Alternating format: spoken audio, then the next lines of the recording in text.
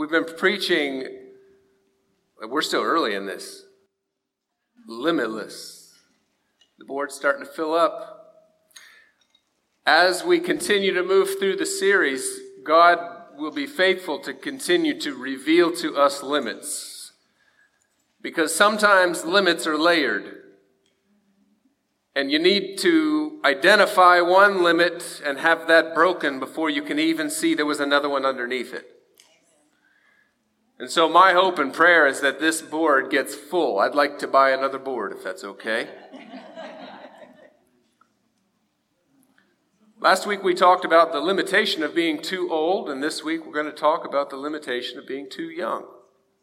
And I'll tell you, the theme is the same for both. Being limited by being too old or too young has nothing to do with your age and everything to do with your relationship to a promise. We're going to be in 1 Samuel chapter 16, and before I even get into the text, I would like to set it up for you. You remember back in the What God Wants series, one of them was God Wants Holiness. And what that means is that God is holy, He's pure and set apart, perfect. But He also wants to be with us. And the only way that can happen is if we are holy and perfect and set apart. And so everything God does is in that direction, trying to bring us into Himself. And one of the ways He accomplishes that is by making us clean and holy.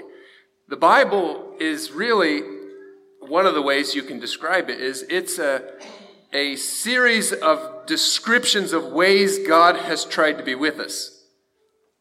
He's trying to bring us into relationship with Himself.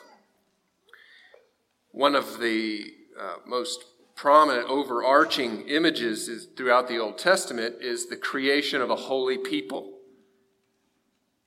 the Israelites. So here's how this happened. We talked last week about Abraham, and God's promise to Abraham was that He was going to give him descendants like the stars of the sky.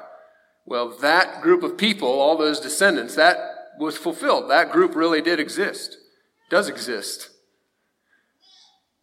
What He did was he had this group of people, and in the book of Joshua, tells them how to go and clear out a space for them, which is also representative, and you have probably heard it taught, that the book of Joshua represents the process of being cleansed in yourself, that there are ites, Canaanites, Hivites, all these ites in our lives that need to be removed and cleansed out, and the space that is cleansed is the same space that God dwells in. And so the book of Joshua is the cleaning out of the land, and that's followed by the book of Judges, which is a description of the way that the people were led. They were led by judges. And we shouldn't think of judges as the same courtroom kind of judge that we have today. It's a different word for leader. They were led by judges. Now, the book of Judges ends with this horrific statement that the people did whatever they wanted.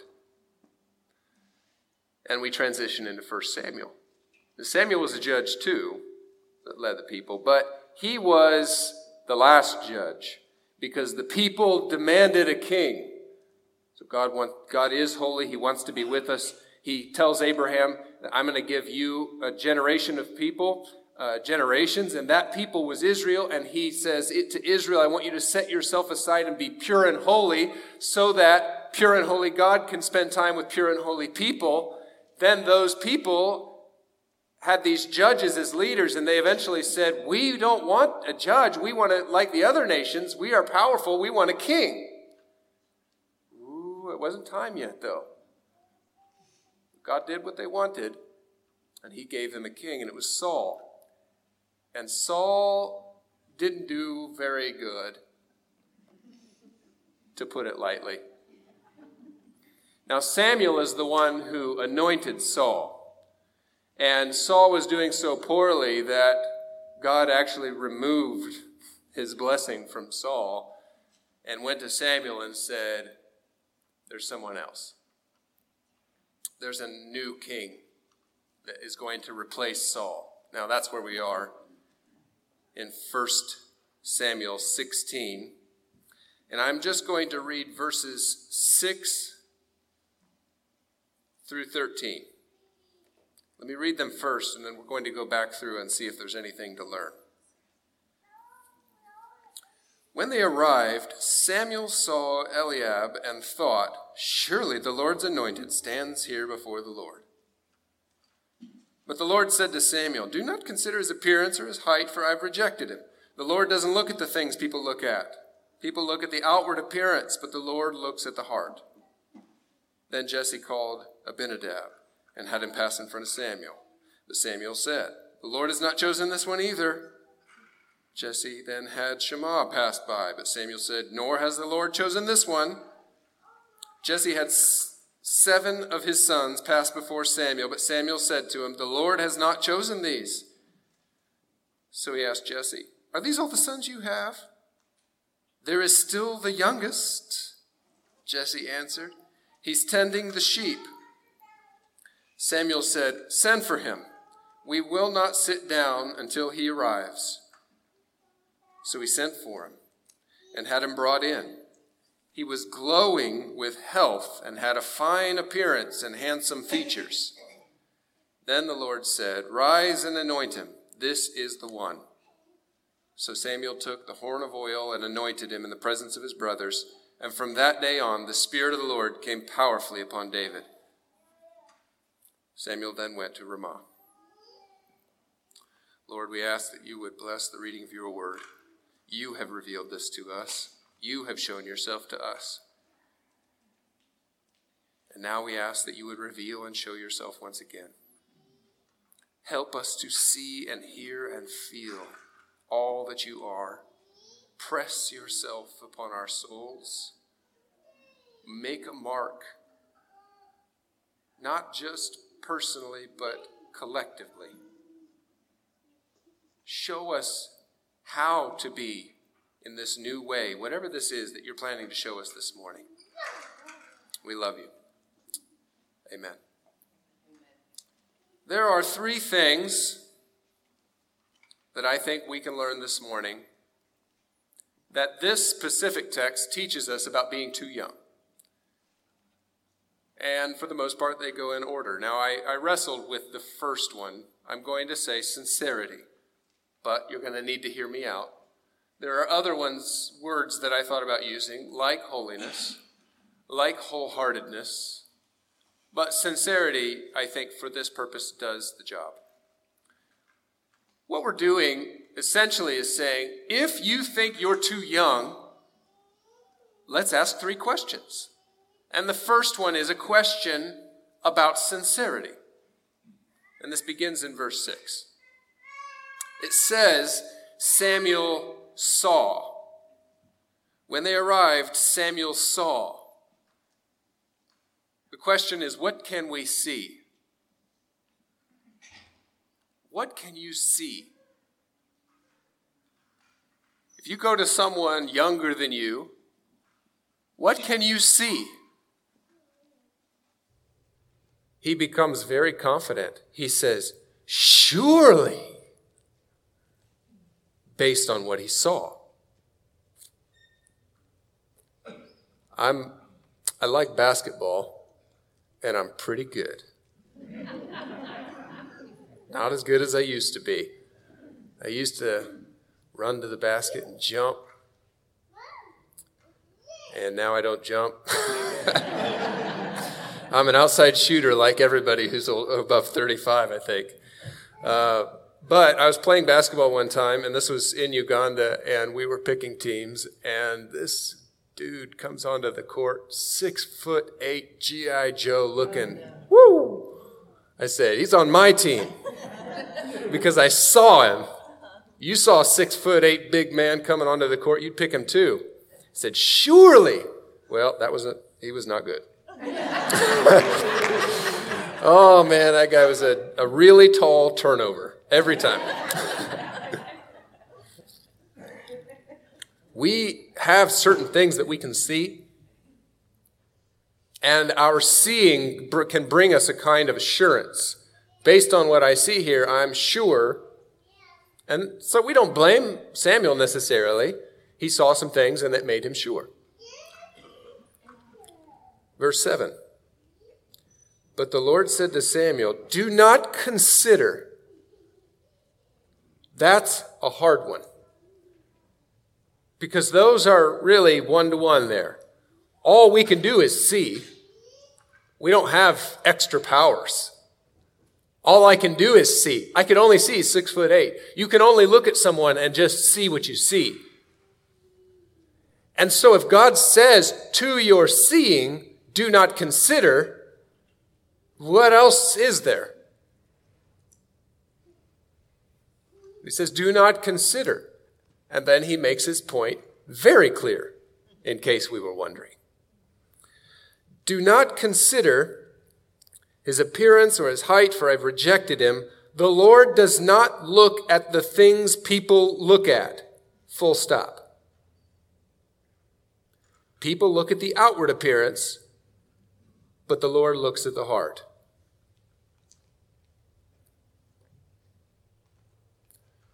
So there's a problem with our eyesight.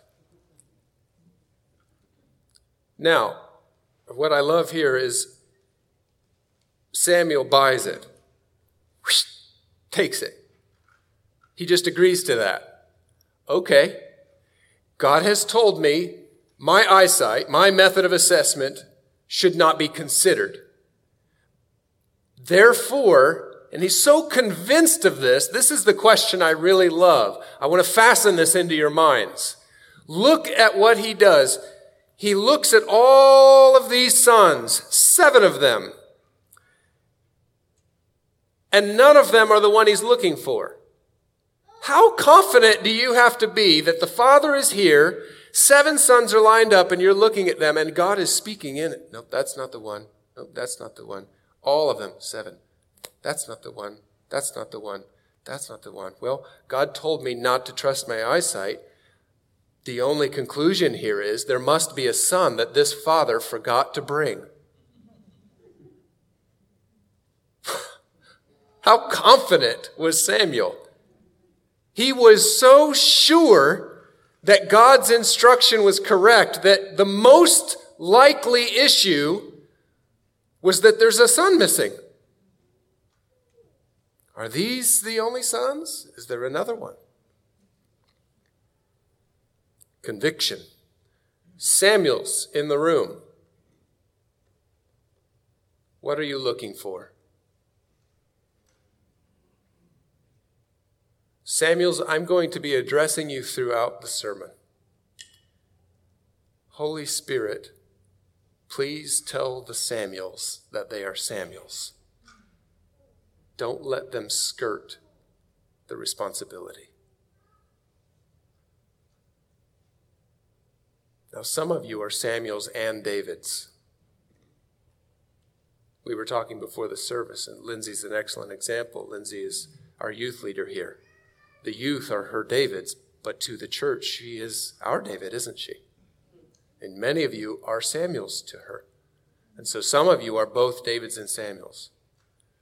Samuels, do you have that kind of conviction? That you're so confident that you can trust the eyesight of God that you would be able to say, are these all? Or is there another? Now, this is not necessarily about seeing that there's someone who's not at church today. This is about undercutting your assessing power. That maybe the person standing in front of you that you have been seeing for years has something else to offer. So that you would look at them and all of your assessment says, I know who they are and I know how they'll end up. But you're so convinced that you're not supposed to trust your sight that you believe God and say, is there another in you? I had people do this for me. I was all 7 failing brothers. And there were people in my life who were so in step with the eyesight of God that they looked at me and said, "Is there another in you, Nathan?" I'm thankful for them. Can you look at someone and do that? Samuel. We have in this church and the church a deep need for Samuels who search with God's eyes. Now to the Davids. What do you want? What is in your heart? 1 Samuel 13 is the first time we get this little picture here. 1 Samuel 13:14. Samuel says to Saul, even back then, that the Lord has sought out a man, quote, after his own heart, and appointed him ruler of his people. In Acts 13, verse 7, we are remembering back. God testified concerning him, "I have found David, son of Jesse, a man after my own heart." David, what do you want? What do you want? What is in your heart? What is your desire? God sees into your bone and your marrow, your hidden places. Much is made in the church of what we see. Much is made of what we do. Not enough is made of what we want.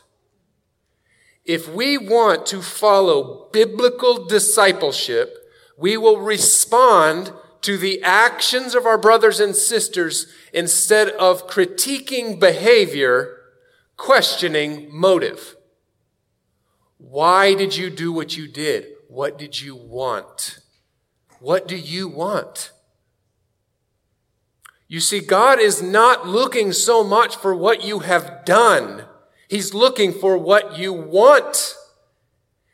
And only you and him know that. Spouses can't even truly give over. Let me actually go a step deeper. You don't even know all of it. You have to ask God what you really want. Holy Spirit, reveal to me the under my underneath, deepest desires. Giving ourselves over. Spirit of the living God, fall fresh on me. Spirit of the living God, fall fresh on me.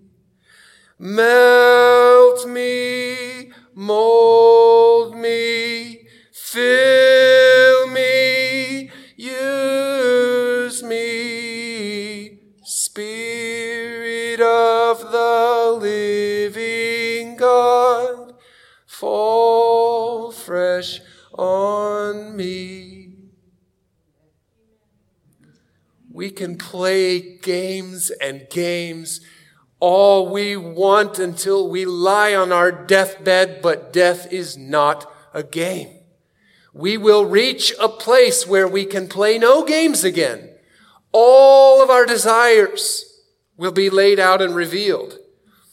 And that is actually happening now.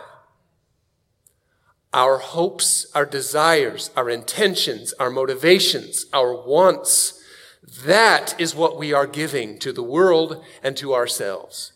And that is what we offer up to God. Not our accomplishments, not our busyness, not our achievements or our accolades. We give to God not what we have done, but what we want. Otherwise, David makes no sense. No sense. His qualifications for kingship are null and void minus his heart. He has the heart of kingship. Vocationally, shepherd. In stature, tiny. Age, youngest. Highly underqualified, highly overqualified. Sincerity. Number 2, if you think that you are too young and that has become a limit, begin to think about authority. Verse 11. So he asked Jesse, "Are these all the sons you have?" "There is still the youngest," Jesse answered. "He is tending the sheep." Samuel said, "Send for him. We will not sit down until he arrives." And so Samuel's suspicions are true. There was another son. Lo and behold, he was tending the sheep. Now, in verse 12, the Lord tells him to anoint him. The Lord said, "Rise and anoint him. This is the one in the field, the one that was so insignificant that the father, of course, wanted one of his sons to be king." Are you getting this? Obviously, Jesse wants one of his boys to be the king. It's not that he doesn't care about David. It's that he's so far out of the realm of possibility that even his own father doesn't bring him as a possibility. And yet God says, this is the one. He's out tending the sheep. Now, brace yourself. Verse 19. At this stage, we've kind of shifted scenes. See, over here, we're in this scene where Samuel and Jesse and the sons are all here, right? Now, we transition over to a different scene, which is Saul, who is sad because he is not the one anymore. And the people who work for him want to make him happy. So they say, go find somebody that can play him music, and that'll cheer him up. Well, David plays music. So they go and get David.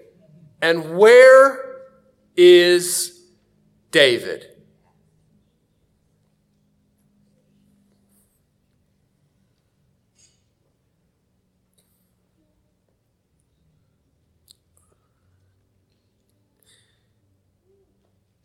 He's with the sheep.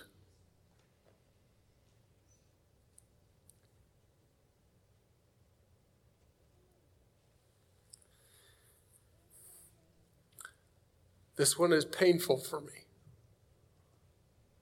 There is a difference between anointing and appointing. Scripture and history are full of called and waiting people, faithfully ready.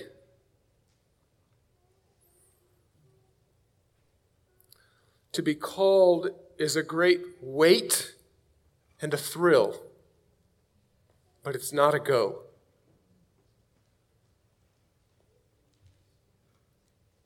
If you're called, it is not by your authority. David knew that full well. I was sitting in the pew, and the preacher in the middle of the message said, "Let's just take 5 minutes and pray." And later in this series, we're going to talk about cynicism. I was cynical. Okay, let's pray.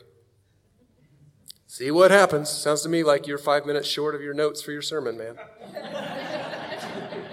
I'm just being honest.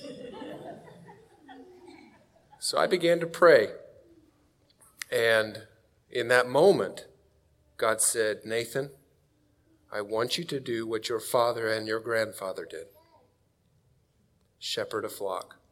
Now, he said it to me in that way because I had specifically rejected. I will never do what you do, Dad.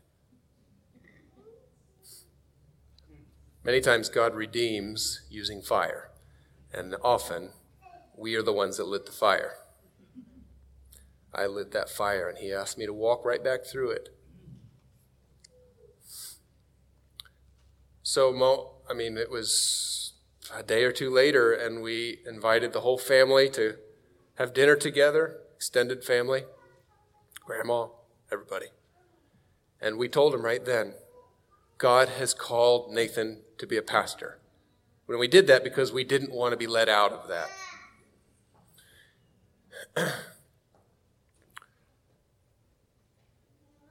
That was 8 years ago. I started here in July 1st. I waited for you for 8 years.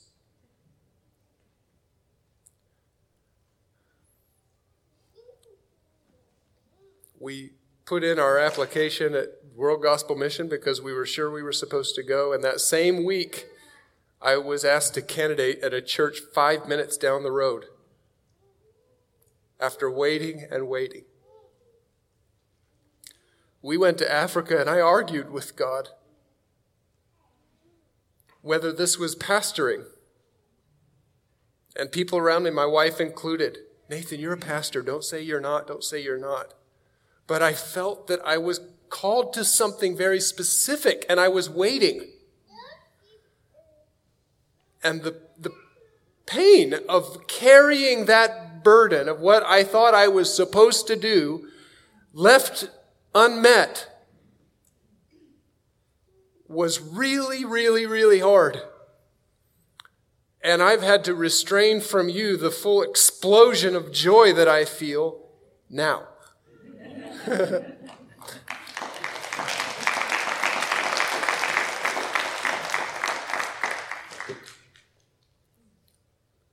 I hope and pray that over the coming years, our church raises up, loves, anoints, and cares for an entire generation of leaders. And I hope that God calls them. And when he calls them, I hope they wait. Because calling and going are not the same thing. David was called. And the future leader of God's set-apart holy people received the anointing of the position and then went back to his sheep.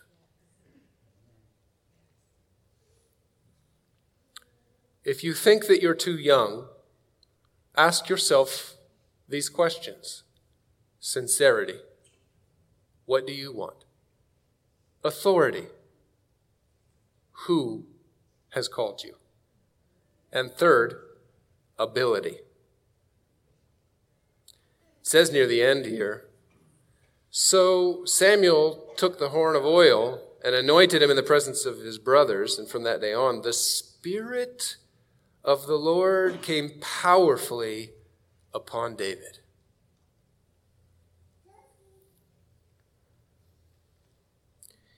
The Spirit of the Lord came powerfully upon David. Now, by what energy do you think David was so successful? Because he was just a shepherd. He didn't go to king school. He didn't have his master's in kingliness. He was a shepherd with a Spirit of the Lord. Sometimes we put all of our energy in this ability question, into degrees, achievements, reputation, all the things that line up, so that some Samuel might come and see me and choose me based on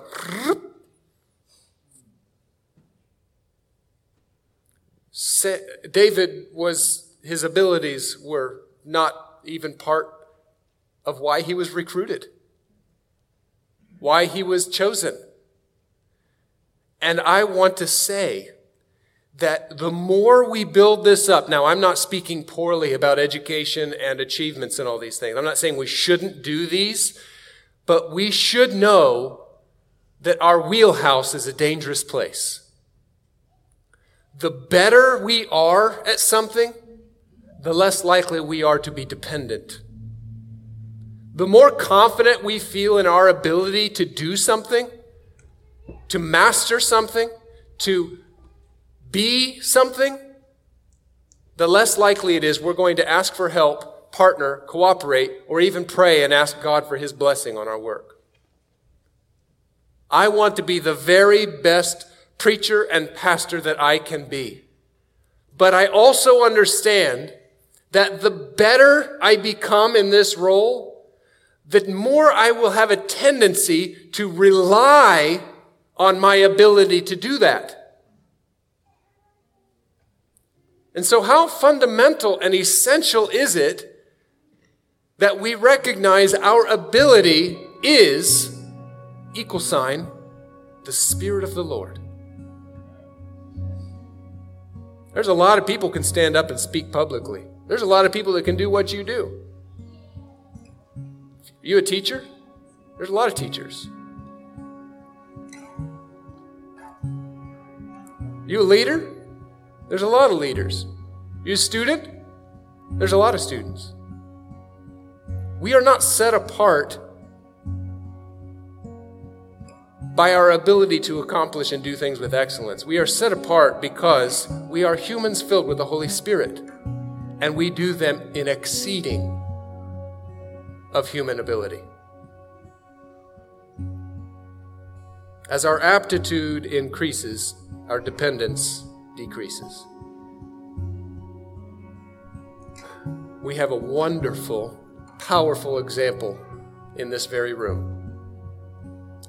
Can I ask that if you began attending this church while Norm and Jan Wright were the pastors, will you stand up?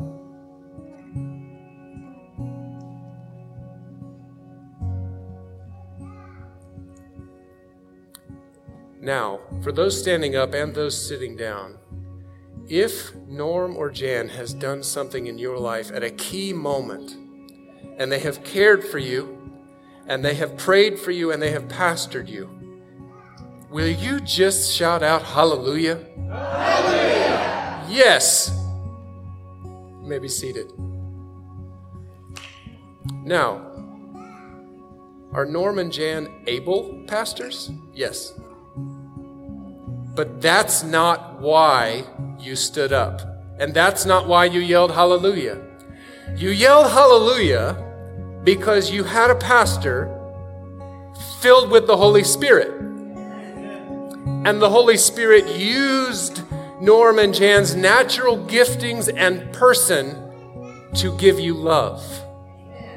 And in that way, they exceeded themselves to you. Are you with me? Norm has come and been a great encouragement to me as a young pastor. Coming up after sermons and cheering me on. You know what that means to a young pastor? I was just talking to my mom this last week about Jan, and she said, the first time I met Jan, I left and thought, is she actually that nice?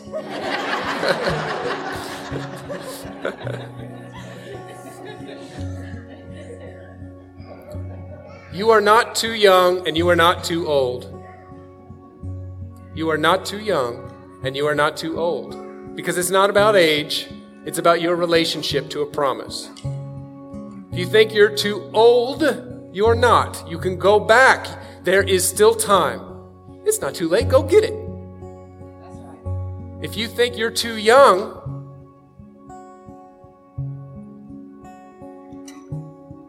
are you sincere in your heart? Do you recognize that God gives authority? And do you trust the Spirit of the Lord more than your own aptitude? If so, you're ready. Here's how I want to end. We need some anointing to happen in this church. There are Samuels in the room, male and female. It's a male name. Samuels are male and female. And this room is full of them. There are Davids in this room, male and female.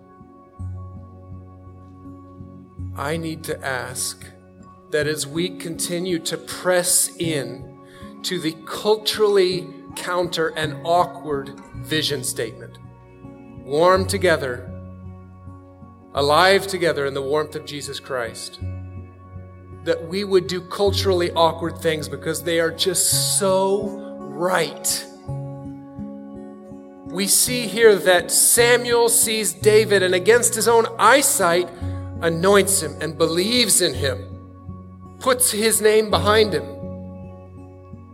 I need to ask that the Samuels in this room find the Davids in this room. You need to seek them out. I'm one of the most confident Daniels you've ever met, and I still struggle to have the confidence to seek out Samuels in my life. You need to know that. If you are someone that the Holy Spirit says you are a Samuel to our church, you need to know you are respected so much. It's hard for Davids to seek you out. That's okay. Hold that air of authority and honor. But we're going to take time at the end of the service. This is how we're going to close. I want to ask that our Samuels would shoulder that weight this morning and would find Davids in the room and anoint them. Speak a word of blessing over them. If you don't know how to do that, I will help you. Pastor Craig will help you. We have a last song that we're going to sing. Let me just speak to the Samuels again. There are Davids in this room that are on the edge of their seat, hoping that some Samuel will pick them. Some Samuel will pick them. Samuels need to be the kind of, surely there's another. Davids, receive from Samuel. Receive. Take the honor. Take it seriously. This is a moment that we're going to create that I hope means something, but it's a benchmark. It's not the stopping point. We need to be the kind of community and congregation where the Samuels are always seeking out the Davids, and the Davids are always honored and brought up by the Samuels. Intergenerational. So let's do that now. Let's stand together. Get awkward. Just do it. Get awkward.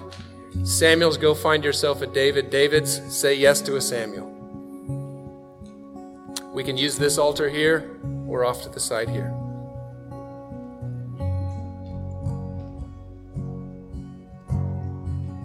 Who am I that the highest King would welcome me?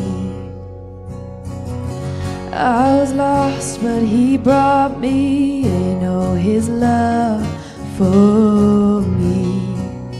Oh, his love for me. Who the Son sets free, oh, is free indeed. I'm a child of God. Yes, I am. Free at last, he has ransomed me. His grace runs deep. While I was a slave to sin, Jesus died for me. Yes, he died for me.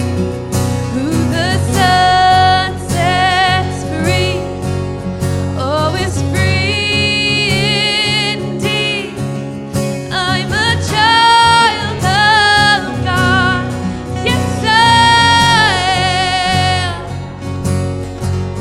In my Father's house, there's a place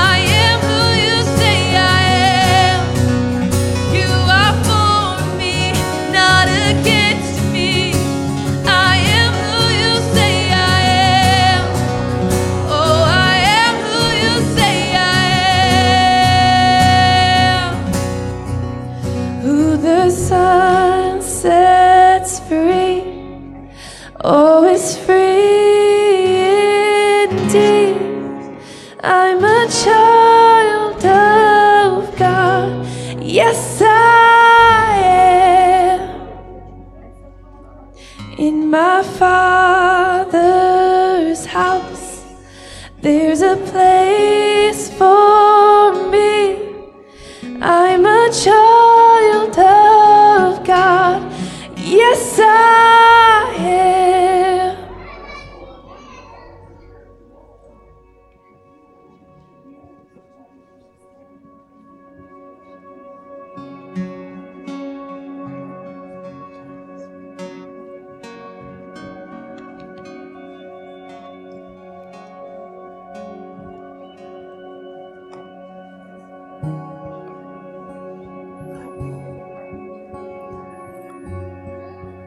If you are a David who's not sure how to go find yourself a Samuel, just come up and kneel.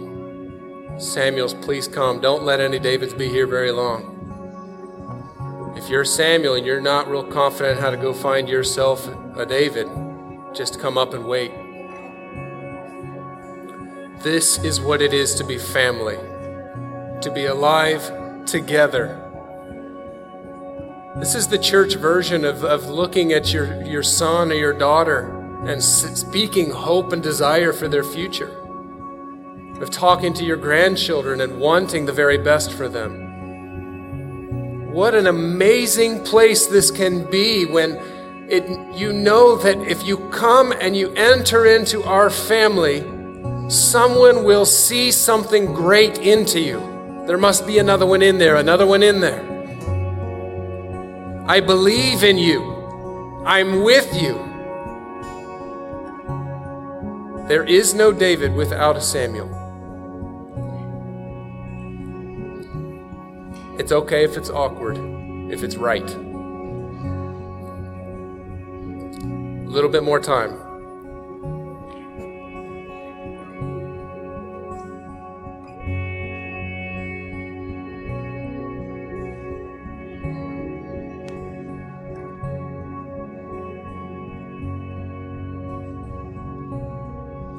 I am chosen, not forsaken. I am who you say I am. You are for me, not against me. I am who you say I am. I am chosen, not forsaken. I am who you say I am. You are for me, not against me. I am who you say I am. I am chosen, not forsaken. I am who you say I am. You are for me, not against me. I am who you say I am. I am chosen, not forsaken. I am who you say I am. You are for me, not against me. I am who you say I am. Sing that. I am chosen, not forsaken. I am who you say I am. You are for me, not against me. I am who you say I am. Again. I am chosen, not forsaken. I am who you say I am. You are for me, not against me. I am who you say I am. Oh, I am who you say I am. Who the Son sets free, oh, is free indeed. I'm a child of God. Yes, I am. In my Father's house, there's a place for me. I'm a child of God. Yes, I am.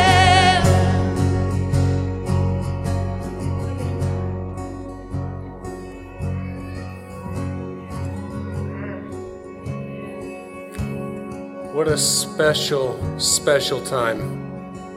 For many, this is a mark and a memory that they won't forget. There are people 20 years from now that will say, I remember when this person came to me and they saw me and they believed in me. Now, I just want to make a note. For many Samuels, it's been a long time since anyone has asked this of you. And I just want to be clear that this was not a one-time ask. I'm asking this of you forever.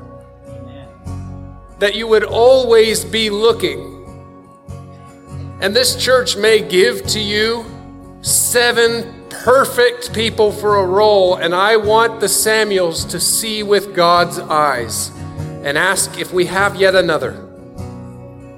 See with God's eyes. I'm asking you to even help me see with God's eyes. And David's. Just relax. If God has called you, He won't forget that He called you. It takes time. He won't forget that He called you. This church, if we are going to raise up leaders, we need Samuels to go out of their way and shoulder the burden of where they are and who they are. You. Davids are going to need reminders. I'm speaking with a lot of David memory that frequently I needed another Samuel to come into my life and affirm me again, and affirm me again. And I was the confident Daniel. So I put myself now in the shoes of those who are, I keep saying David, sorry, confusing Bible stories. I remember what it was like to be that David and be unsure. And then I would have a Samuel say to me, yes, you are called to this. I had a great Samuel come over me one time after I had just preached my heart out, and I was just glowing, and a Samuel that I really respected, he came up to me and he said, now remember, Moses didn't know his face was glowing. Took me back into the right spot. He called me Moses, but he put me in the right spot. And we need this to be a place where Davids thrive. Lord, I ask that you would bless this time, that you would be blessed by this time. Help all of the Samuels in the room to fully accept and take the weight of that responsibility to our family here. And Holy Spirit, even now, call more Davids. Call more Davids. And I ask on behalf of them that if there are Davids who have been burdening the weight of a calling for a long time, give them stronger backs and stronger shoulders and help them to hold it just a little bit longer. Surround them with Samuels that remind them they are still called. Father, we ask that you would teach us again and again how to be healthy family. We give all this to you, and we ask that you would be praised and honored and glorified, and that your name would be above every name, and that every reflection that we have throughout the week would be centered on you and your calling and your mission and your heart. And we're just trying to figure out how to participate. Bring us into your mission, God. We commit all these things to you, and we love you. Amen. Greet someone, love someone. Have a wonderful week.